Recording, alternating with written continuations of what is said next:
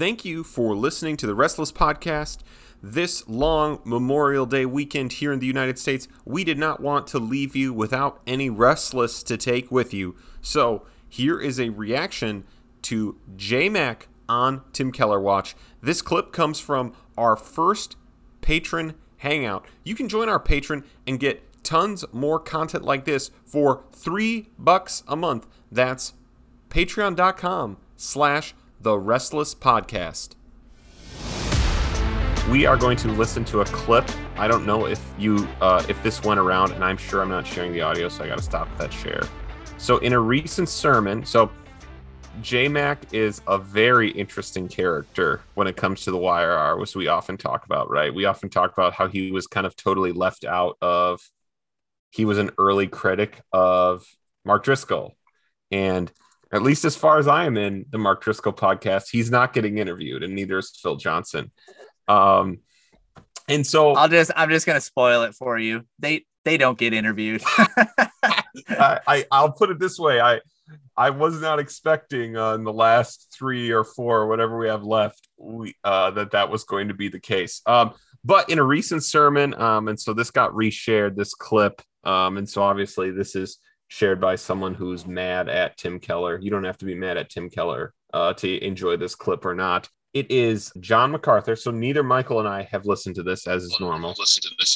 But it is John MacArthur talking about the need for an urban, like some kind of, I don't know if it's like an urban missiology or an urban theology. And so I thought it would be interesting because actually there's, other than Tim Keller, right, there's almost no one in a more urban setting than John MacArthur, really, right? LA, like Orange County. I mean, now, Michael, if you had to pick, would you rather live in New York City or LA? I think I know my answer. I've thought about it a little bit, and I'll ask my wife. She would obviously have to get some say if I was going to take a call to Grace or to Redeemer. But wow, that's a tough call. I've been to LA.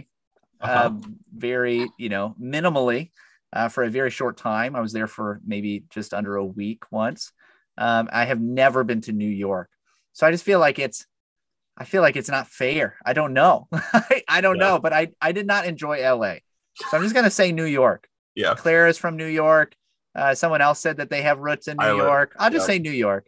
So I feel like, for me, the answer is probably New York on the merits of the city, and the merits of public transportation. However, the weather in LA, it's good weather. It's good weather. That's why people pay way too much money to live there right now. And so I don't know. Anyone else have a choice? Claire, would you move to LA if you had the chance? No, because you're stuck in traffic the whole time. Yep. And all that nice weather 24/7, 365, it's like it doesn't really grow you, I feel like it. That's great. That is a great answer. Yeah. Anyone want to pick LA over New York? Well, I guess Dean might have. He's a West Coast guy, so we lost our West Coast guy to the work of the church. So I'll pick LA just because I think they have good trails outside of town there to run on. Oh, there you go. Yeah, once you gotta get out of LA. Got to move a little bit east, I think. Yeah. And the beach is like in New York. I mean, LA's got some, that area's got some nice beachfront. But my baby's probably got the Jersey Shore right next to New York, right?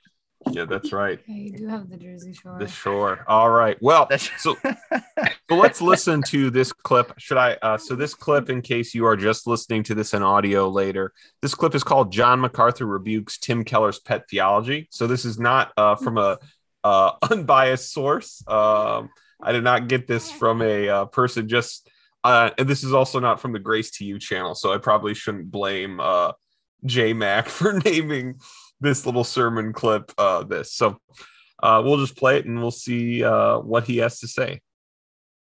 I've heard frequently over the last few years that the church has an urban mandate. An urban mandate to redeem the cities. All right, quick thing here.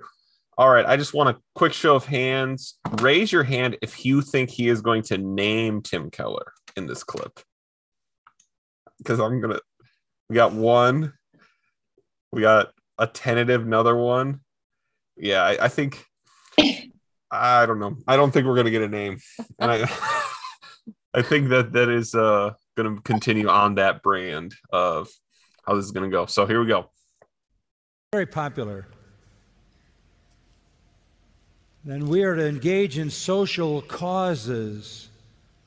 Yes, we are to love people. Yes, we are to be charitable. Yes, we are to be kind. But what is the urban mandate? What is the message that we should have to the cities? All right, before we let him tell us, Amy, my wife, in case you're wondering, I know you can't use this for a woman, but she is a J-Mac stan, even though he is not a covenant theologian. What does that mean? A stan is like you kind of are like, you're like a defender, you're big into this. So yeah. Pastor Michael, as we would normally do, as I normally like to put you on the spot, he's about to tell us what the message for the cities would be. He's a gospel minister. You are our gospel minister, and Josh will have you join in too. So now we can put you on the spot as well. He's about to give us what is the message for the cities today. And he's obviously not, just so you know, both Josh, especially you, who's not a host on the show, the answer is not going to be charitable, join into social causes. That is not going to be. But Pastor Michael, Pastor Josh, what would you tell our friends in cities? We'll see how close you guys get to Mr. J-Mac. I mean, as a general rule of thumb, repent and believe the gospel is the message of the church to anyone, right? So this is the message. That's what I would say. Great. Josh, tell us what you think. Yeah, I think that's important. I've never really seen the need to parse out different geographical or types of areas where people live. Everyone equally needs the gospel. And I feel like missionally, the church needs to care just as much about the city as rural areas, as suburban areas. And I've never been I think people can be called to different areas, but I don't know if there needs to be a predisposition mentality to one of those areas over another. Mm. Yeah, I think that gets at the question of I think that obviously there are missional strategies, but the idea of kind of ever making my call everyone else's call is kind of right, is always the root of the.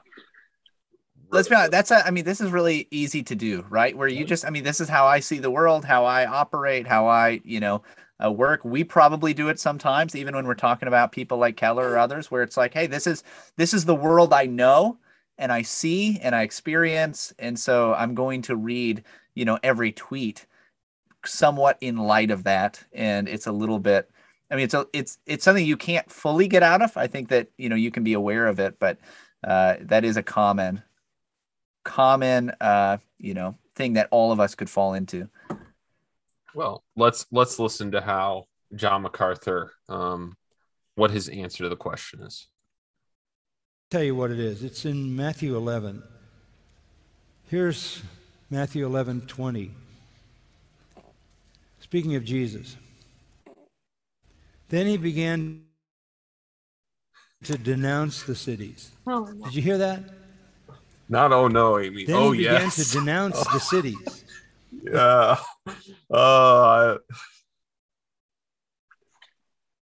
In which most of his miracles were done because they didn't repent. That is the urban mandate. Tell them if they don't repent, they're going to be under judgment. That is the message. Woe to you, Chorazin. Woe to you, Bethsaida. For if the miracles that occurred in Tyre and Sidon, which occurred in you, they would have repented long ago in sackcloth and ashes. Nevertheless, I say to you, it'll be more tolerable for Tyre and Sidon in the day of judgment than for you. And you, Capernaum, will not be exalted to heaven, will you? You will descend to Hades. For if the miracles had occurred in Sodom, which occurred in you, it would have remained to this day. Nevertheless, I say to you, it'll be more tolerable for the land of Sodom in the day of judgment than for you. Really? Sodom was destroyed because of homosexuality.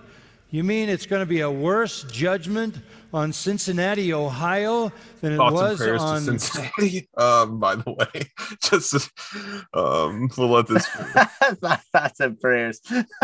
Sodom? Why? Because Cincinnati, Ohio, has heard the gospel. Wow, what a massive bummer for Cincinnati, Ohio. Cincinnati, Ohio listeners, love to have you on the show. But wow. All right, Michael, what do you think about this? Right, he did this in classic Baptist style. He came with a chapter and verse here, and where Jesus denounces the cities. Yeah, I mean, I thought generally, again, I like J-Mac. I thought for sure he would say repent, or so right. I'm in agreement with that. I think all people in every city, everywhere should confess with their mouth that Jesus is Lord and believe him in their heart. They should repent of their sin. I'm in full agreement on that portion. And if they do not, there is judgment to come. Yeah. I think that this is a reminder. I still think I have to write out my thoughts on this. We'll let Amy, who cringed during her, one of her favorite guys going on there. But I think what it makes me, again, want to do is I do think doing something on the theology of thinking about cities would be good, because I think what you're getting here is you're getting right. He's obviously taking the con to Tim Keller's "The city is the best thing that's ever happened to people." And he's taking the con of that, which is fine. And what that means is the idea of cities is really complicated in the scriptures, and the scriptures don't. And maybe that's just the simple answer, and maybe it would be a horrible episode, because the answer is the scriptures don't have it's your job to love the city, or the city is abysmal, right? I think what would be interesting is where we have in Revelation, where Revelation gets to the point where it tells them to come out of her, right? The things the Christians need to do is they need to flee all the influences of Rome at that point. However, earlier in the book of Acts, Paul and the apostles are Paul is I am going to get to the marketplaces. I am going to go to where as many people are. And so it's just this very interesting way to think differently about where there's a little bit more going on in the city. I think even Genesis has an interesting perspective on that. But Amy, why were you made uncomfortable? J-Mac does look really old now. I did not expect that. I've not watched video. He is old. How old is he? He's really old. Yeah, he is. He's still going, but how old is he? He's in his early 80s. Wow. So. I feel like he looks good for 80s. He probably does. He does. I don't see a lot of 80-year-olds, so I don't have a good frame of reference, but I guess your grandparents, Amy, are, but they're farmers. No, my grandpa's going to be 90, so. And he looks good for 90. He can still lift kids onto hay bales. Yeah, so he's farm stock, man. He's what you hope to be at 90. Oh. Good old Iowa farmers. Do you have any? I don't know. I don't interact with John MacArthur as much, watching him. Right. I love his Bible study commentaries. I love them. But I don't know. I think he always comes off as this way, and I am always shocked by it. He does. He does. He just so you know, he does. It just comes off so abrasive. Can I say that? Yeah, and be nice. Yeah. I call him endearingly. I call him Johnny Mac in our house. I like him. You're like the one hardcore J-Mac fan in the world who doesn't love that he comes across as abrasive. Like that's that's not a bug. That's a feature for about everyone but you who just reads his Bible studies. Yeah. So anyway, I think to add the context, like we've already said though, like J Mac he's in a city, right? He's ministered in a city context, and in a very very antagonistic city context for a long time, and done very well. Like his church has done very well, and they've even done a lot of like social work out of the church, so that's what's interesting about his talking about these things, is that clearly his method of going about this, which by the way, just as much as there are those who take what Keller says as like he's the guy, same thing with J Mac, right? I mean, there are people like this is it, he's everything. His methods are everything. But I mean, his way of doing it has been primarily, I'm just going to teach through the Bible in this particular way, and that's how we're going to do it. I mean, it's just a different style. It's a different way of doing it, but he's in a very similar overall context as somebody like Keller. I think that was why I found it somewhat hard to believe that you're talking about a city in such like it's dirty kind of way while you live in one. Well, he lives in LA, so forgive him. Well, yeah. So I mean, I understand, but yeah, I agreed with what you said, Michael, like the point of what you think, like what you hoped he would say, and that he did say it, but he had a lot more words in there. I mean, this is why I wish he would name names a little bit, because when you're just like, we need to denounce cities a little bit more. Right. That's like, okay, he's so truthful. He could just do that and he could get away with it. Like, well, what's interesting is that, like in that text, so obviously it's a weird way to do it. Like, well, Jesus denounced cities. Well, in that text, he denounces some cities, but he doesn't speak completely negatively of all cities. Right. And so there's just a little bit of play in there anyway, in how he uses that text. It's sure an eye-grabbing text, right? Where he it is, right. But yeah, I think gotcha. I think it's I mean, I think that it comes back to, as I was mentioning, what you see even in Genesis, where the sons of Cain are developing technology and they're like achieving like good things for humanity, but they are still the lost. They are still not the sons of God. They still don't call on the name of the Lord, right? And it seems like one of the points of Genesis, if you can imagine how fundamental that would have been in the Bronze Age. Hey, these people who are basically taking civilization forward, they may not ultimately be on God's side, which is a thing that can be hard to hold straight. So, I know that is not me sounding that post-mill, but what can I do? So does anyone else want to jump in, give us your thoughts, especially if you're from a city, or if you're from Cincinnati, Ohio? It might be better if you just pray for Cincinnati for a little while tonight. I'm originally from Columbus, Ohio. Okay, nearby. Cincinnati, they put chili on spaghetti, which is, I think, an abomination that does deserve some sort of divine retribution. I just feel like, I don't know if it's helpful to take. I feel like he's trying to take that text as if it's I feel like he's taking something descriptive and making it prescriptive. Or he's at least presenting it that way. And I don't know if that's a helpful perspective to have of cities, or to potentially go the opposite direction and idealize. Again, I grew up in a city in Columbus. I live in a town of 850 people. I don't know if it's helpful to look at areas where people live as being like focusing on the judgment for them over focusing on the fact that every person everywhere needs the gospel, and that is the hope for the world. And yeah, there's a lot of lost people in a city. In my small town, there's a lot of lost people who don't even know that they're lost because it's a highly churched area.